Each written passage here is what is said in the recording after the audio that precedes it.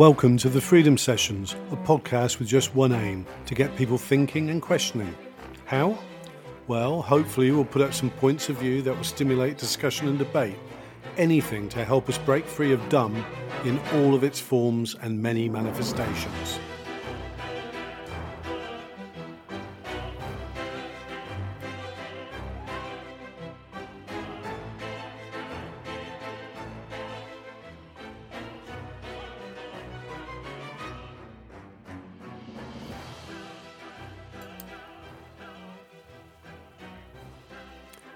I'm Lee Parkinson and this is episode 1, The Last Man. Recently, a few mates and myself caught up on Zoom, which is a sign of our new, no normal world, and we started chatting about COVID-19 and the end of days. Somehow this led to one of our group, Carl, talking about Nietzsche and something called The Last Man, and how prescient it now seems.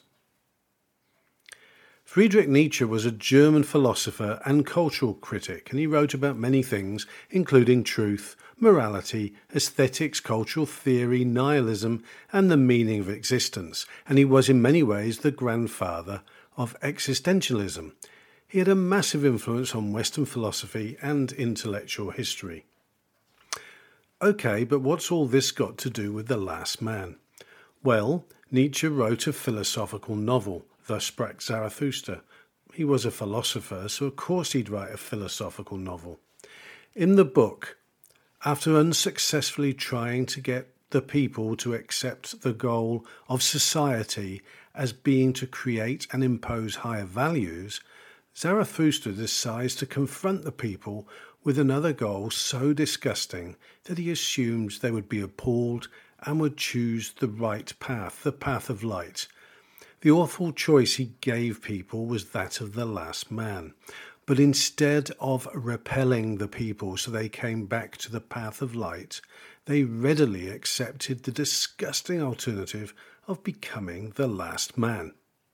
Describing the last man as the goal that modern society and Western civilization were aiming for, Nietzsche warns that the society of the last man could be too barren and decadent to support the growth of healthy human life or even inspire great individuals. The last man breeds a society that loses the ability to dream, to strive, that becomes unwilling to even take any risks, nor having a moral compass, instead simply earning their living, keeping warm, and being led like cattle to the darkness. As my friend was explaining this, it struck me that if we substituted the last man for the last society or last empire, it could indeed be viewed as some kind of premonition.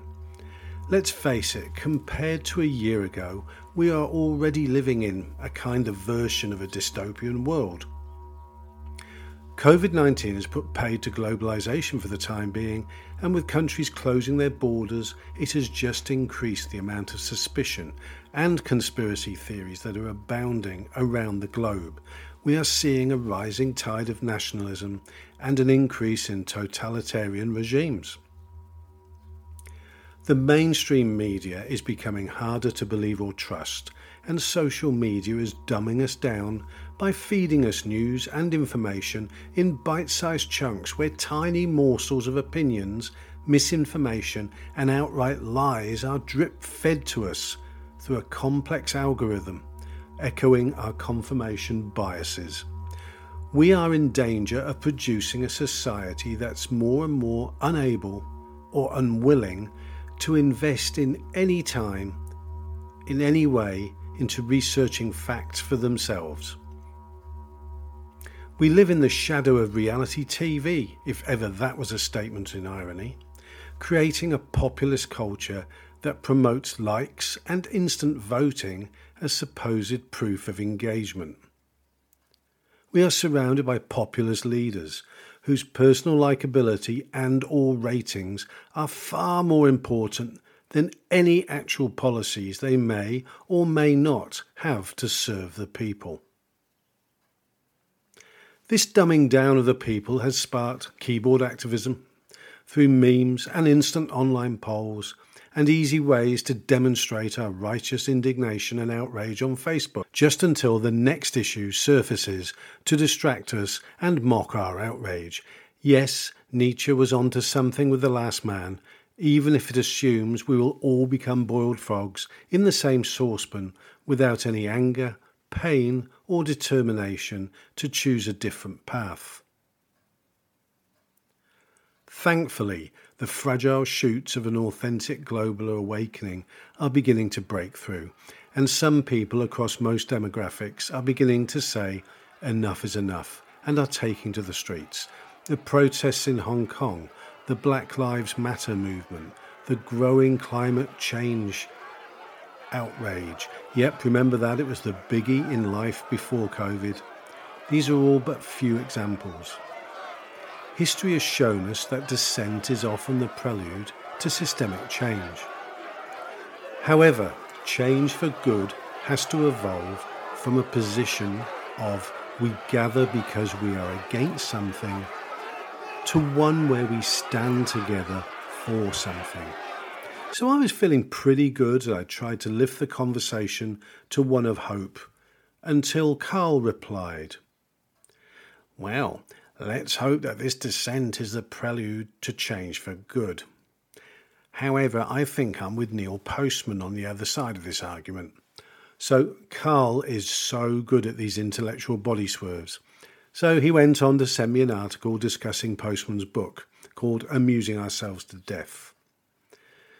And there was a passage that was discussing which dystopian future was most likely for our society, comparing George Orwell with Aldous Huxley's view of these potential futures. 1984 showed that what Orwell feared most were those who would ban books, whereas Huxley's Brave New World feared there would be no reason to ban a book, for there would be no one who wanted to read one in the first place. Orwell feared those who would deprive us of information. Huxley feared those who would give us so much that we would be reduced to passivity. Orwell feared that the truth would be concealed from us, and Huxley feared the truth would just be drowned in a sea of irrelevance. Orwell feared we would become a captive culture, and Huxley feared we would just become a trivial culture. As for me, I've often thought that our biggest issue currently is not censorship, prohibition, or even our personal privacy being invaded, but instead being deliberately drowned in a sea of data and information where the only obvious nuance seems to be the source, and where we are now told that all information is simultaneously fake but authenticated, that it expects us to believe everything we are told and nothing at all, because you know what? In a world of alternate facts, who cares? All that really matters are the ratings. But life is rarely binary, and so there is, in my view, a third dystopian alternative. This is the one we're living in today, where globally the bastard child of both Orwell and Huxley's darkest fears is alive and kicking, where censorship, book burning and privacy violations are occurring, and we are also awash in a tidal wave of trivia, misinformation, fake news and conspiracy theories. I have ordered Neil Postman's book, Amusing Ourselves to Death, and look forward to reading it over the next few weeks. Interestingly, he originally wrote this in 1985, so this is definitely another prescient book. I'd like to thank Carl Davidson for the chat, the discussion and debate on what would otherwise have been a boring few days during the lockdown here in New Zealand. I'm going to bring Carl and others along in some upcoming episodes where we'll talk about other issues that have never been more important than during these turbulent times. Thank you for listening to the Freedom Sessions. Our mission is simple: to provoke debate, awaken critical thinking, and to help people break free of dumb in all of its many forms. I'm Lee Parkinson, and until next time, keep safe, healthy, happy and well.